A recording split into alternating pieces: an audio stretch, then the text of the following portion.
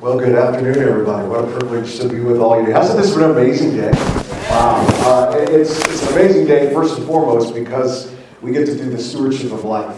And I've always believed that our divine design, the way God made us, created us, designed us with gifts, talents, and abilities and experiences, that's our gift from Him to us.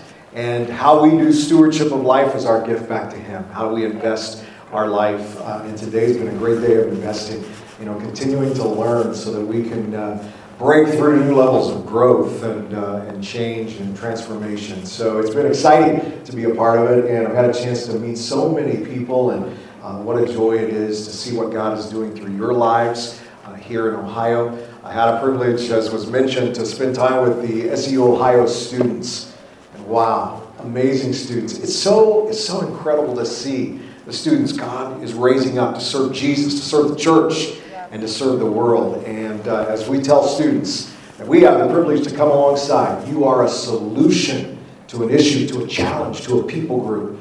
God has you specifically ready to affect the kingdom of God to His glory and to His honor. So this has been a great day. This afternoon, I want to talk with you a little bit about how to lead transformational change and growth, and how to create even sustainability in your church, in your ministry organization, or in whatever role that you have the privilege to serve in. And we call it around SCU, it's a system called Framework Leadership. In fact, I actually wrote a book called Framework Leadership, and of course the book goes into a deep dive of the organizational dynamics and leading change. And I'm going to give you really the cliff notes of that today, and then we'll have a little bit of time of Q&A. But just to give you a little context on how this system has been effective in our organization, in our university. And again, I will tell you, this framework I've used in every aspect of my life. My first career was in television sports, and I was at NBC in Los Angeles, and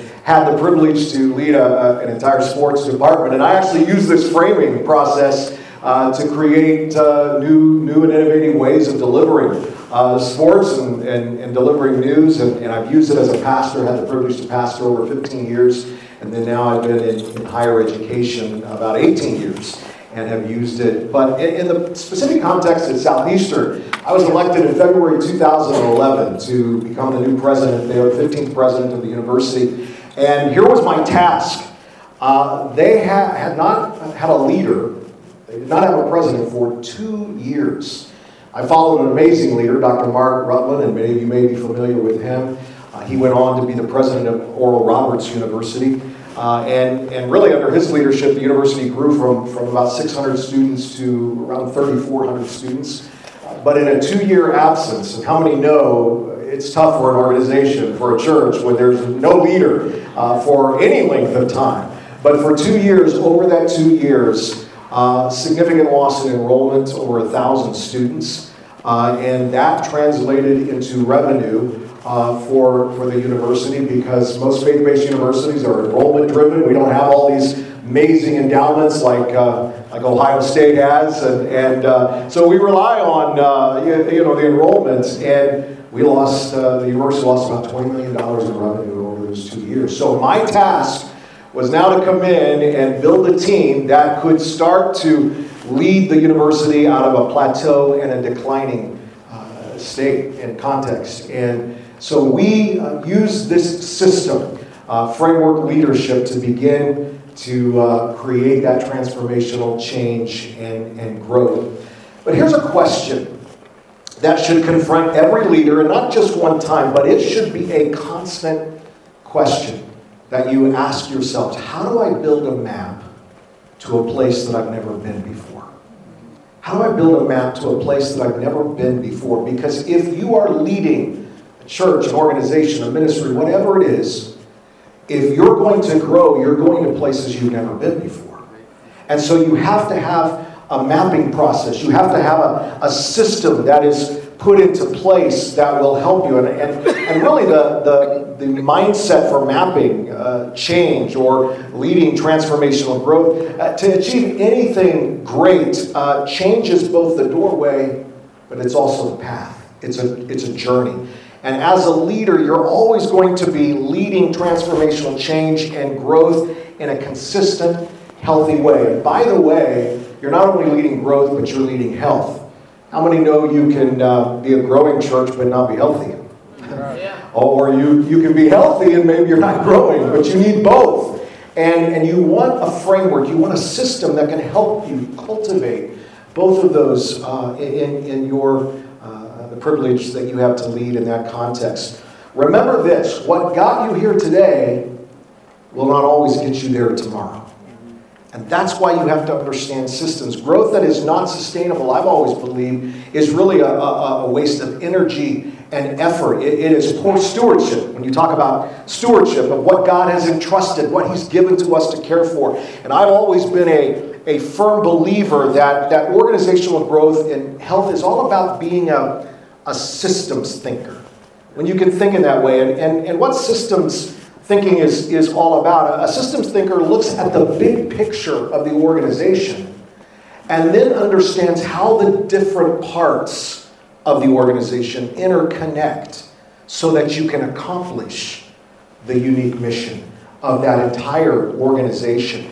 System thinking offers always a better way to really begin to predict future outcomes for growth, future outcomes for sustainable health. And framework leadership is all about developing a system of stewardship. It's a system that will sensitize you to the context in which you are desiring, wanting, longing to create meaningful change in the organization. The framing process, I've always believed, is both necessary for personal growth, because you can apply this in a personal way, as well as organizational growth. And it will also, I think, as you begin to lay out the map, you will discover that it will be a map that provides a structure. It will provide a rationale. It will provide a method for moving your organization toward the change process, even when the destination may be unclear. You don't know exactly where you're headed, but at least you have the formula, the plan, the structure, the system in place. It will also give you the ability to respond to the unexpected things that happen. And of course, we faced a major unexpected event over the last 2 years. None of us expected a major pandemic to hit our organizations and our churches and our ministries. And if you have a system in place, you can begin to map and respond to whatever that unexpected situation may be. And I'm convinced, I really am, that in order to remain relevant, in order to be leaders of organizations that will continue to grow and change, you need to develop regular patterns of framing behavior that will constantly create breakthrough.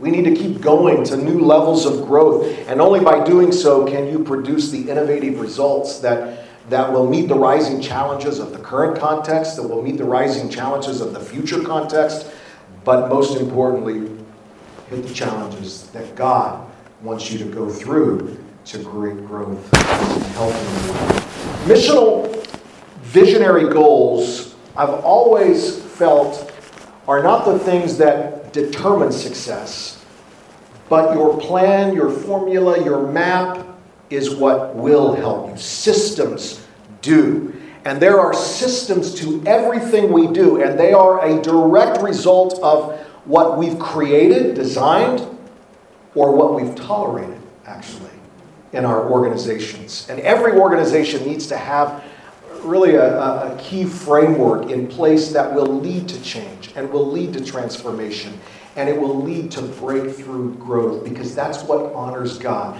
That's what being a steward is all about. What God has given to you, now invest in it so it can produce growth to His glory and to His honor. Amen? Amen. Well, I want to just share with you the principles of the framework leadership that we use to guide us. And really there are just 4 simple steps. We go through this constantly. It's not just a one-time thing. It is something that we do constantly, even on a weekly, a monthly, even a yearly. In fact, our leadership team has what we call a framework leadership retreat, where we actually go through all of these steps in a very specific way so that we can make sure we're building the right map to the place that we need to go to, where God has us going. And it's always a fun process because it involves people.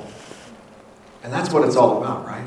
We get to do life with people, serve together. And it's always a great process. The first step, and I'm just going to go through these, and then also I will tell you, and I'll go through some of the smaller frameworks that we've developed for organizational life decision-making at our university, because every organization, every church will need to develop their own system that helps them make the right kinds of decisions and choices that will lead that community in growth and transformation.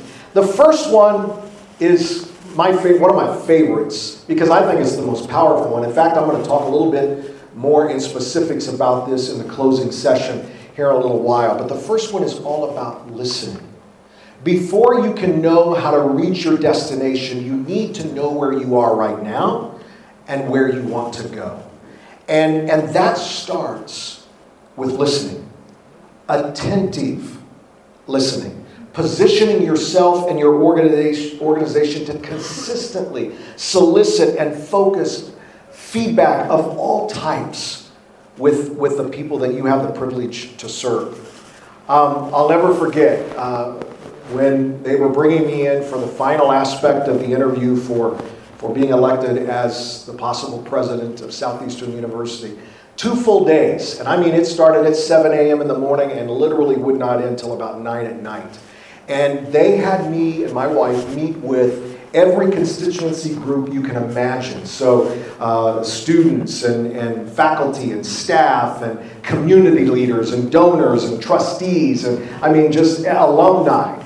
And you are going to face all the questions that they have. If you're going to be their future leader, they want to know everything they can about you and how you work and operate. And there was always, in fact, it was usually the very first question that they asked. Can anybody guess what that question would be that they would ask? Imagine what makes you think you're qualified for it? Qualified? That's a great question. That wasn't the first one, though.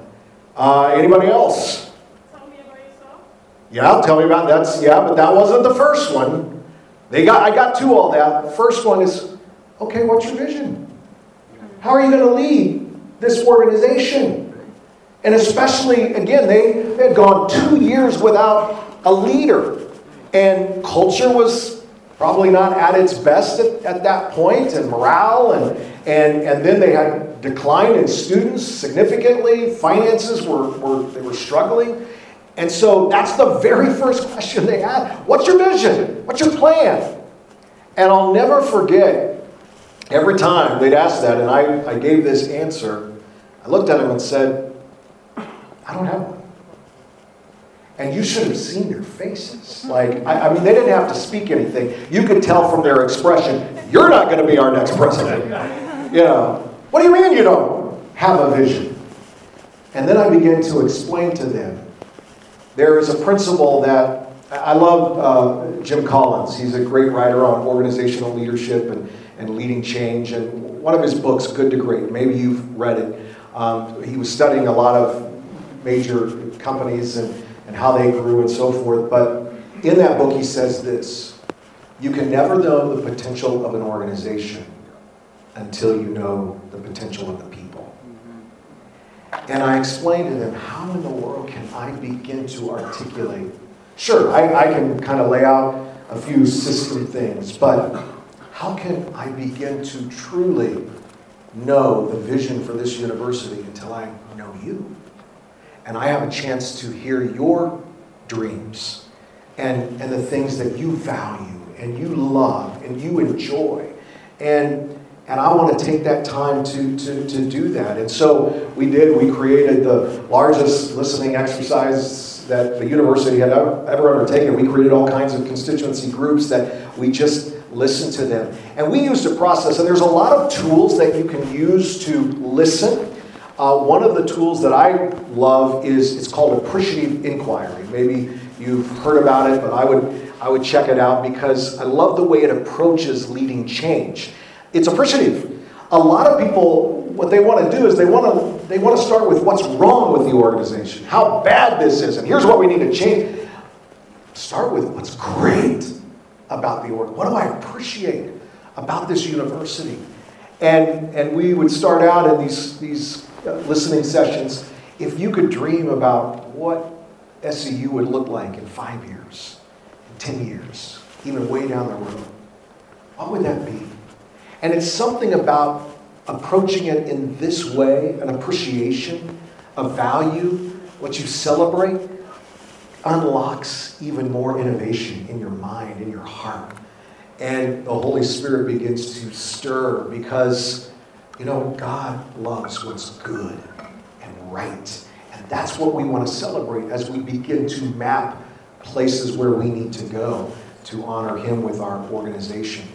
And so we spent time discovering what that could be. And out of that, we could start to see. It was amazing. And all these groups met at different times, and all, but it was interesting to see some of the same patterns of answers from group to group to group. And you begin to see, wow, this is maybe vision. This can be part of the mission of what we need to accomplish and where we need to go and what we need to do. And it was powerful to see that. And we started to formulate, again, some strategy of mapping. It's that mapping process to a place you've never been before. And I can tell you this, you can never formulate a plan or a strategy or a vision without taking the time to listen. And until we do our job as listeners, we can never shape our role as leaders. That's why listening is so powerful and so important. The second framing piece to how we lead change is auditing the context. And you can't lead effectively without a thorough understanding of your context and what you're facing and who you have the privilege to lead. The context includes all the people and all the resources and the circumstances that are necessary to create success, to create growth, to create an environment where you can have health and sustainability. It also includes the challenges and even the competition and limitations that you may have to overcome, the financial issues. You assess the context, the competitive environment, the obstacles you're likely to face, the people, resources, strategies, and procedures you'll need to pursue your vision, to pursue your strategy. Is so important. I remember the first church I had the privilege to serve in pastoral leadership. Again, my first career was in television sports and was in that career for 10 years. And my final job in that industry was in Los Angeles or in DC. And then God, through amazing circumstances, difficult circumstances in my life, God began to change direction about how He wanted to use me, especially in ministry leadership, and felt a call of God to leave broadcasting. And people thought I was crazy. You have this amazing career. Why would you want to do something like, well, if God calls you? How many know if God calls you? Right. You want to be faithful. You want to be obedient to that call. But I felt inadequate, and understanding my personal context required me to build a map in my own personal life that would help me to be the best pastor I could be, to be a good steward of this new calling that God has placed on me. My undergraduate degree was in broadcast journalism. Now I'm pastoring, and so I went back and earned a master's in theological studies because it covered 3 specific areas that I felt if I was going to be the best pastor, bring my best self to the context I needed. So like church history and biblical studies and practical leadership. And so I began to apply that to my life so that I could be a good steward and be an example to the people that now I have the privilege to serve, to be good stewards in their life and in their calling.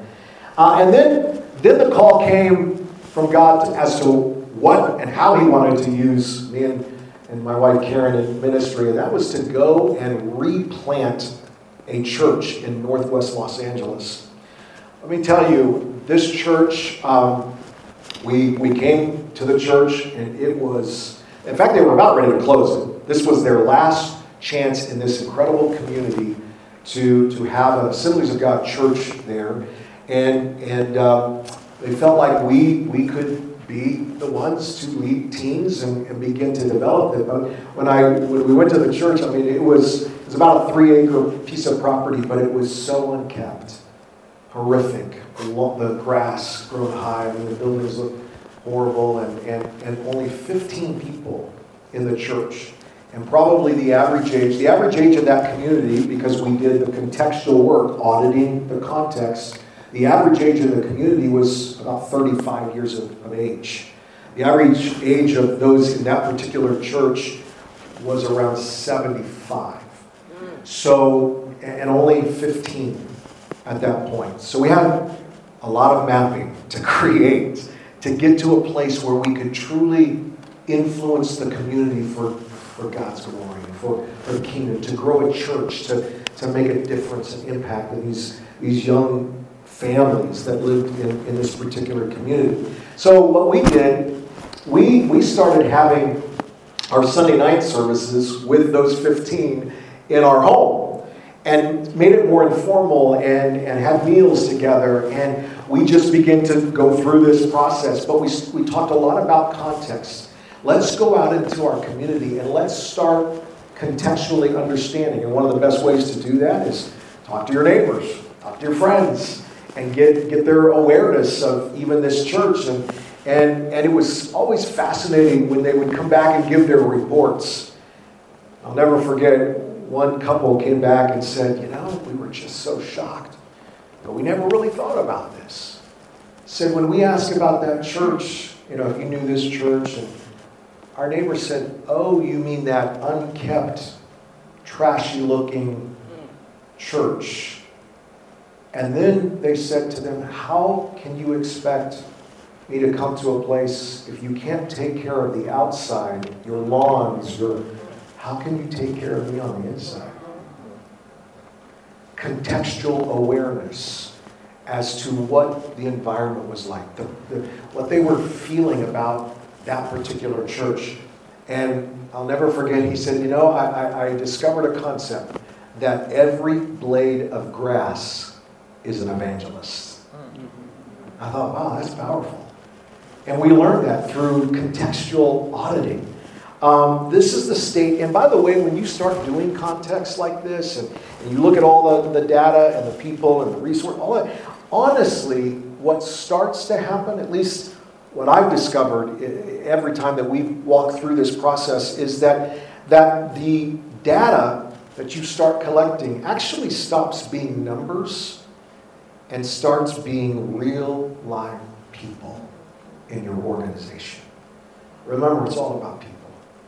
And we must always remember, we're not leading assets, we're leading people.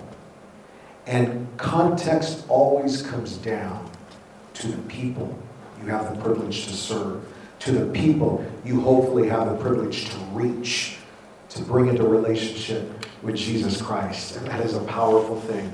Everything that will ever be accomplished in an organization, in a local church, is by, with, and through the people in your community. So those first two steps, listen, discover dreams, discover what maybe God creatively wants to do through those people. And that's what sets churches apart, by the way. That's what sets organizations up. It's the people that God brings to you with their divine design to make an impact through this church and this organization. And that's what listening and auditing the context begins to do. Helps you to discover all of that. The third aspect of the framework leadership is clarifying the goals. And this too is, I love communication. And so any way that I can have the privilege to be able to help people understand or to bring clarification to maybe the mapping process and where we're going to go is for me a fun thing. And this is the part where as a leader, you really have to be very careful and intentional. An intentional observer and receiver and provider of all kinds of feedback. Clarity in your leadership framework is going to allow you to have a laser focus on what's ahead of you. It equips the organization to pursue success with what I would call relentless pursuit in your life and relentless concentration. And what you do is you establish clarity within yourself around the mission you communicate to and solicit from every person in that organization what they are sensing and feeling, and hopefully they have an understanding. Bottom line, we want everybody to be on the same page. And that comes through always taking time to clarify what you're establishing, what you're creating, to clarify the goals, and you use feedback to continually prove the accuracy of your communication that you give and you receive. In other words, it's a constant loop of feedback. Here's what we're seeing. Here's what we've discovered. Here's how we're starting to lead this. And you want them to be able to articulate that back. Do they have shared understanding? Do they know where they can fit in this process and can be a part of it? I'll never forget one of the things that we learned through the listening and auditing the context, and then we started to begin developing the strategy, the vision, and the mission. One of the first things we discovered early on was this importance of retweaking or redesigning our mission of the university. Everybody wanted to create a mission that was a resounding mission and left nothing. You wanted so much clarity in terms of what we were doing with these amazing students that God sent our way. We wanted that to be very clear. And so we created a mission committee that had everybody involved in the organization, from students to faculty, staff, again, donors, trustees. Every constituent in the university was a part of developing fresh mission for our university. And the mission that they decided, and I love this mission, and it's this: we come alongside students to help them discover and develop their divine design, the way they're wired, created, and gifted, so they can serve Christ, and they can serve the church, and they can serve the world through spirit empowerment in life, in learning, and in leadership, wherever they go. That's what we get to do. And it was exciting to communicate that and clarify that and get everybody on board. And I'll never forget, one day I was walking the grounds, not too long after we had started doing some clarification meetings and celebration meetings on vision and mission and so forth. And I came upon one of our groundskeepers. And I want to tell you, if you haven't been to our campus in Lakeland, Florida, we invite you.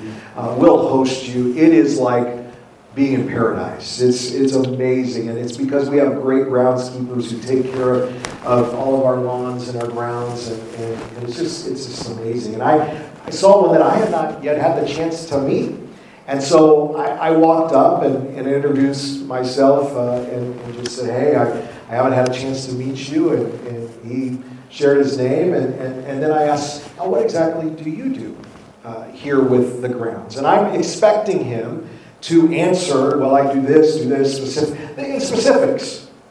And I'll never forget. He said, well, I'll tell you what I do, Dr. Ingle. I help students discover their divine design so they can serve Christ and the church and the world through spirit empowerment, life, learning, and leadership. Amen. And I go, that's it. That's clarifying the goal. When your people that you serve can articulate back what you're doing, what you're leading. Everybody feels like they're a part of that organization. And it doesn't matter whatever role you have, whether you're the president or you are a staff person or you're a faculty person, whatever role, you are a part of this organization. You are called to that organization, and you are leading and are part of the mapping process to produce great growth and health in your organization. And that's what clarifying does. And I'll tell you this is where you take what you've heard. Every time you go through this clarifying process, you take what you've heard and you translate it into something that the entire organization can truly understand, and they can communicate back to you. And that's what we started sensing. And then also you follow up celebration of what everybody's doing and their contribution and all of that's part of the clarifying process.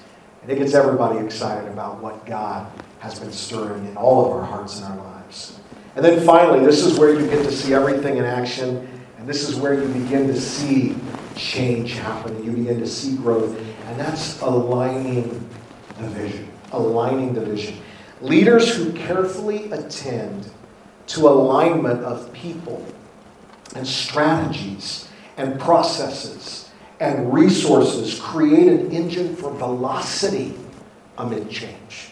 You will begin to accelerate in that change process to growth and health, even beyond what you probably would have imagined could happen and could take place in your ministry. And good alignment brings about what I call a sense of flow. This is actually kind of a psychological term, but it's a sense of flow is when you are involved in something so you lose track of time. It's so energy driven. It's so exciting for you, and it just begins to flow out of you. You get into this sense of flow, an environment where people begin to operate at a high capacity without needing to be managed or instructed. They are so aligned with what's going on, they naturally want to step up and be a part and lead and use their gifts and their talents and their experiences to impact the ministries and the things that you're doing in terms of your mission and vision.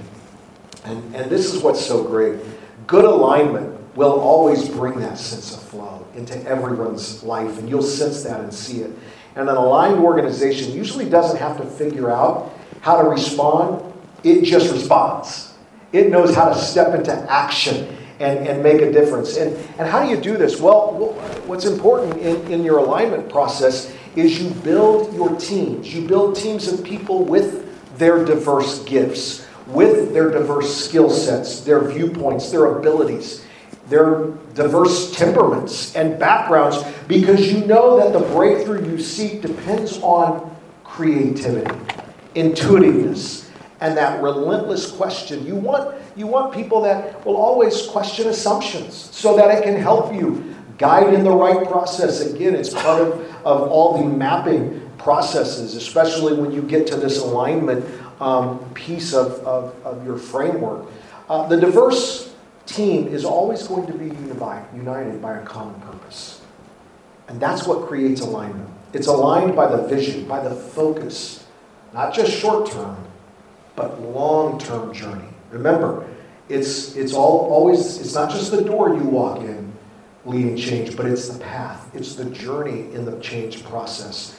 And that alignment in turn builds confidence up and down the team as each member begins to really trust each other and carry out their unique function in the service of the mission of that church or organization.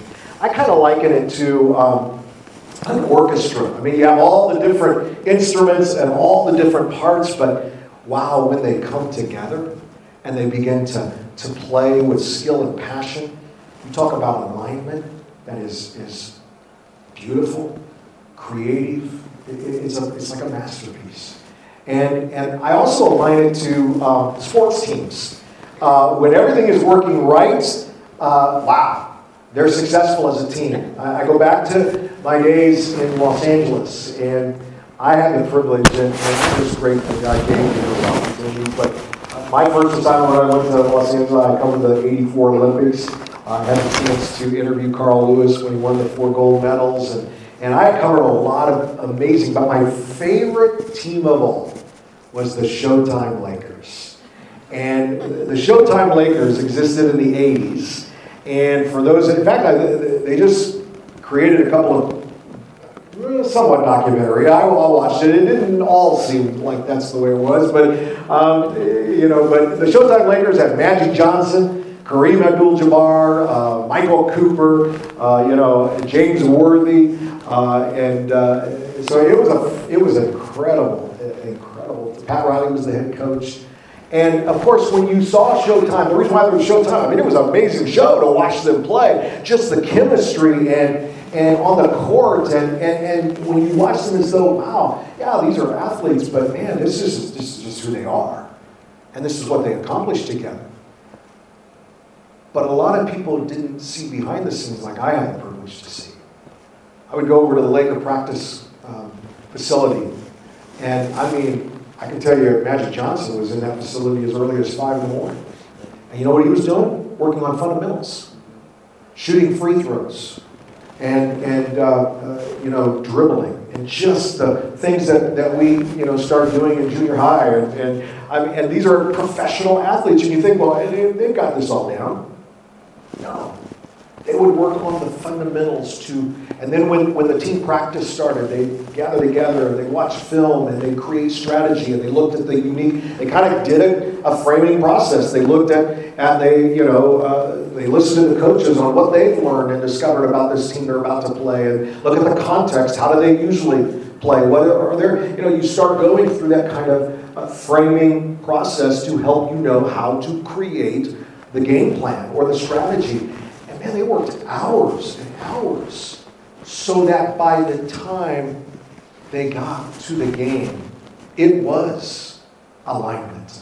And it was seamless. And I mean, it seemed like from the outside, they were operating almost as a single unit with no real thought at all. Like it was just natural for them. And that's what happens when you begin to align the vision. People just naturally begin to flow with everything that you've been mapping together to create change, to create growth, to create that ability to move forward in what God has for you as a church or an organization. So those are the 4 framing processes. And again, we go through these constantly to make sure that we're building the right map. And oftentimes, context changes, culture changes. I mean, how fast does culture change? Constant. And if you don't keep the pulse of what's going on, then how can you create the meaningful change that needs to happen? How can you create that map to get you to a destination that you've never been before? And so what you will discover as you go through the framing process, you will also begin to create, remember, a systems thinker thinks of the big picture in mind, but understands how the different departments interrelate and connect. How do you make day-by-day decisions? Things like that. And that's where you want to create what we call smaller frameworks. And usually when you start with a large framing for the first time, you start to get a pattern or a behavior or a thinking that allows you to start developing smaller frameworks. And we have, out of that first framing process that we did, we developed 6 frameworks that help us make day-by-day decisions in leading change and growth and health for the university. And those, they're always going to be different for every organization. So as you go through this process, you're going to discover. And of course, when you pray and you seek God, He's going to give you, He's going to lead you, He's going to guide you, He's going to begin to open up opportunities and doors for you to begin making the right choices and decisions for your organization. But 6 frameworks that we use. One of those frameworks that we developed was the urgent framework. What will be the most important? And I know these are kind of small, but you can see the 6 frameworks that we use to make decisions. First of all, the urgent framework. Our number one urgent issue is always enrollment. Again, we're enrollment driven. Most faith-based universities are enrollment driven. And so it's an urgent issue. Every faith-based university or any university that has to have enrollment to make it work, you're probably 1, 2, 3 cycles away. If you have bad enrollment, possibly the university closing. You talk about an urgent issue. You have to create streams of enrollment. Another is systems. If you're not constantly changing your systems, that will affect your growth. So what we discovered, one of the reasons why there was some major decline in the university, during that 2-year absence of a leader, the university under Dr. Butler had grown so fast, they forgot to change some of the systems, especially systems that related to good customer service and how you stay on top of issues and things like that. And if you don't change those in your growth process, you can start to hit a plateau and start to decline. So we knew systems urgent, and then governance. That's another thing. You want to make sure you have governance that fits the flow of your organization.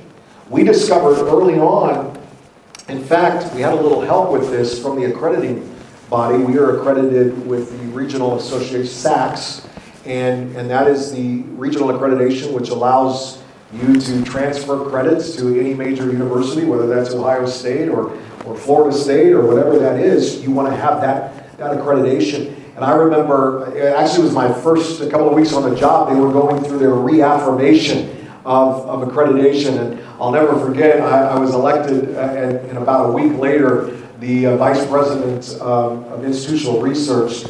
We lived in Seattle because I was the dean of the College of Ministry Northwest. It was up there, and after I got elected, we went back up to Northwest to get ready to move. But within a few days, I kid you not, he sent me a stack this high of reaffirmation reports that said you're going to need to be familiar with these because the first week on the job is our visit. And I'm like, what did I get myself into here? But one of the things they said to us is, we feel like you have a conflict of interest with some of your trustee members. The governance, they might make decisions based on their constituency they serve, where they're from, rather than making good decisions on what's best for the university. And you need to look at how you create the right kind of governance that will reflect a true Christ-centered, student-focused university. So we literally, in this process of our urgent framework, created a brand new governance. We sat a brand new board within a year and a half of the university. And this is amazing to me. That board voted themselves off, and then we set a brand new board. That was because we had a system in place that helped us do and cultivate, going through all of these steps, that helped everybody to understand this is what's best for the university. Now, several of those board members that aligned with where we needed to be were put back on, but we did create the right kind of system to help us move forward in growth and change.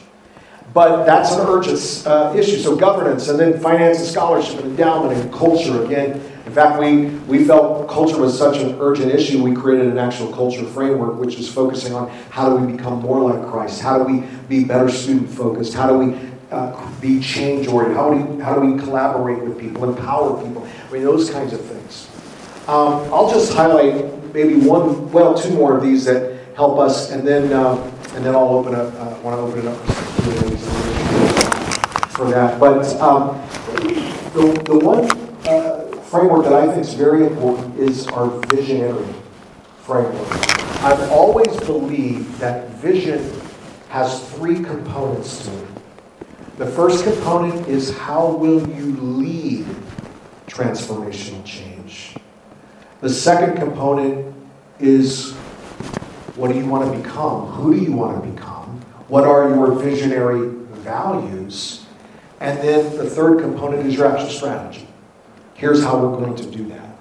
And those are the three components. And so when it comes to the transformational principles, we begin to develop those and articulate those in our framework, such as the first thing is always, confirm our commitment to calling. Again, that everybody is called here. It's not just, you're just not here for a job. You're here because God called you here. And you have something unique to contribute to our mission with these amazing students. And that's how we will lead change, that everybody is called to be a part of Southeastern University. A second one, consecrate ourselves and organization. There's nothing that we will do nothing unless we consecrate that first to God. Making sure every academic year we have a consecration service. We're consecrating ourselves to you. God, what you want to accomplish. We have what we call the word of the year. Every year before the academic season starts, I declare a fresh, reflective word that God has for us this season. What he's going to do in our midst this year. It was all about possess the promise. And we've been believing God has so many promises. It's like Joshua leading the Israelites. They finally arrive and it's time to step into and possess that promise. And this is the year we believe God is giving us promises, and we've started to see that.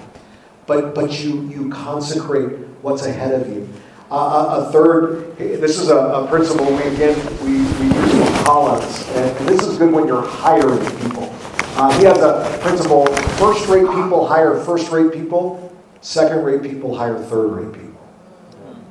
Think about your organization when it comes to actual hiring people. You get the first-rate people that will understand your mission and your vision. Man, they want to get in and they want to learn the context and they want to be a part of creating clarity and they want to align themselves because, again, God's called them. Again, they've consecrated their lives to the work, to the process. And that is so important to be a part of that. So, those are some of the transformational principles. We will always lead to cultivate trust. How you will lead change. Second part is the visionary values. Who are you becoming?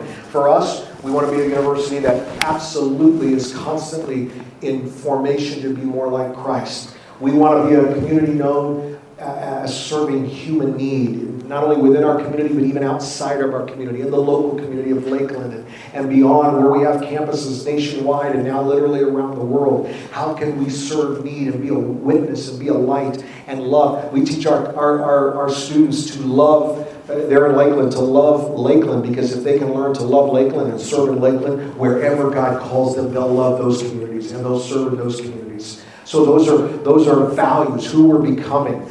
A community of grace and a faculty of distinction, and so all you want to build your values, and then the final thing is a vision is your strategy, and we only do 5-year windows of strategy, and we just started our third 5-year strategy since I've had the privilege to serve as president, and again, when we start these strategies and strategic plans, we go through very detailed, the framing process that helps us to do that. And then one other one that I'll mention is our decision-making framework. Every decision that comes before us, and we have those decisions daily and weekly. Should we do this? Should we start this program? We simply have four things in our leadership when it comes to functional framework. If this decision won't produce a stream of enrollment, if it won't produce a stream of revenue, if it's not accessible, if it's not affordable, we don't do it. We don't even consider it. So it's good to have, again, a system in place that helps you to make the right choices, the right decisions, create the right map that will get you to a place that you've never been before. I love Proverbs 11, verse 14. We're all familiar with that passage, but it talks about framing, really. Without good direction, people lose their way. That's what it says there. The more wise counsel you follow, the better your chances at seeing growth and producing health. And then I love the prayer of Moses in Psalm 90, verse 10. 70 years, it says in that passage, 70 years are given to us. Some even live to 80. Then it says, teach us the brevity of life so that we may grow in our faith. And some translations say, teach us to number our days so that we may gain a heart of wisdom. Why? It's all about being intentional in the way we do life, in the way we become good stewards of what God has entrusted with us. Again, never lose sight that God's DNA is stamped on every cell of your being. Think about that. Every day you wake up and hit the street, God created me, designed me. And in fact, Ephesians 2:10 says you are a masterpiece, created in Christ Jesus. You want to unlock that masterpiece? Get close to Jesus. And you'll begin to discover how he wants to use you. And it says in that verse, he prepared you for good works. Got great plans for you. You want to be intentional in developing those plans. And then it says he prepared long ago. How long ago? What's Psalm 139 say? In your mother's womb, he was knitting you together, designing you, creating every day of your life before you took your first breath. Wow. Think of that. And what you get to do is begin be a systems thinker so that you can be a great steward of your life and your calling to lead the churches you pastor or the organizations or whatever you're involved in to good health, to good growth, so that you honor. Again, that's the gift back to God. He wants to see you invest in your life that He's so blessed you with. So as people of God, called by Him to accomplish great things. Amen? Amen. Well, I want to open it up. We have just a few minutes here for any questions that you might have. And if I don't know the answer to it, I'll do my best to try to find the answer to that. So, yes. I've worked professionally in nonprofit where we did have to go door to door and discover people's goals, and there is a clear trust issue. People I looked alike, people I didn't look alike, it didn't matter. They did not trust me. So in any situation, whether it be in your organization or in your church, how do you tear down those walls that are easy to see and the walls that aren't so easy to see to get them to trust that you are there to follow God's plan and that's it? Yes, great question. That's where listening and contextual auditing come in before you begin to even have those conversations, where you discover who these people are. You're going to have the chance to have conversation, and you create a sense of identity. Hey, I've discovered this about, I know you have been maybe struggling with this issue or this. Here's how I want to help you. You begin to show how you want to develop them and then use their gifts and abilities. So we try to, and that's how we kind of approach it. How do we know how to best communicate to effectively bring great response and build that trust? And also what builds trust is the more they see you, the more they hear from you, the more they spend time with you, they build that trust. It's relational. It's relational, with exactly. Zero sum benefit there. Absolutely. Yeah. So good. Yeah, thank you for answering the question. Somebody else? Yes. How do you find time to communicate between all the levels throughout your college? Because in a ministry, it is almost impossible to get everybody. It is, and that's where building your teams come into place. Building teams that you can delegate. In fact, we don't have one of our breakthrough framework. One of our smaller frameworks is all about delegation empowerment. How do we learn to delegate people to begin leading and guiding, where it doesn't have to be one leader, because there's no way that one can, as you say, to be able to guide and direct all that. You want to build the right team. You want to build a team that understands and is a part, so that you can begin to delegate. I mean, that was the situation, where Jethro had to step in and say, let us take over in the Old Testament, to help out with Moses in leadership, to begin to guide the nation of Israel. And we have to do the same thing. So that's kind of how we do it. We focus on how do we develop ways to designate, to lead and guide, to empower the people in the process. So that, and again, when everything's in line, you don't have to worry about that to a degree, because people are just naturally stepping in and leading where it needs to be and go. Yeah. But you develop also accountability process. Hope that helps. Somebody else? All right. It's been great to be with you, and just hope I've had a chance to encourage you and challenge you, and excited about how God is using you and seeing what's going forth. And my prayer for all of you will be that He will continue to just open doors of opportunities so you can lead strong and you can be a part of solutions that God wants in your community, in your organization, in ways that will glorify Him and honor Him. God bless you all.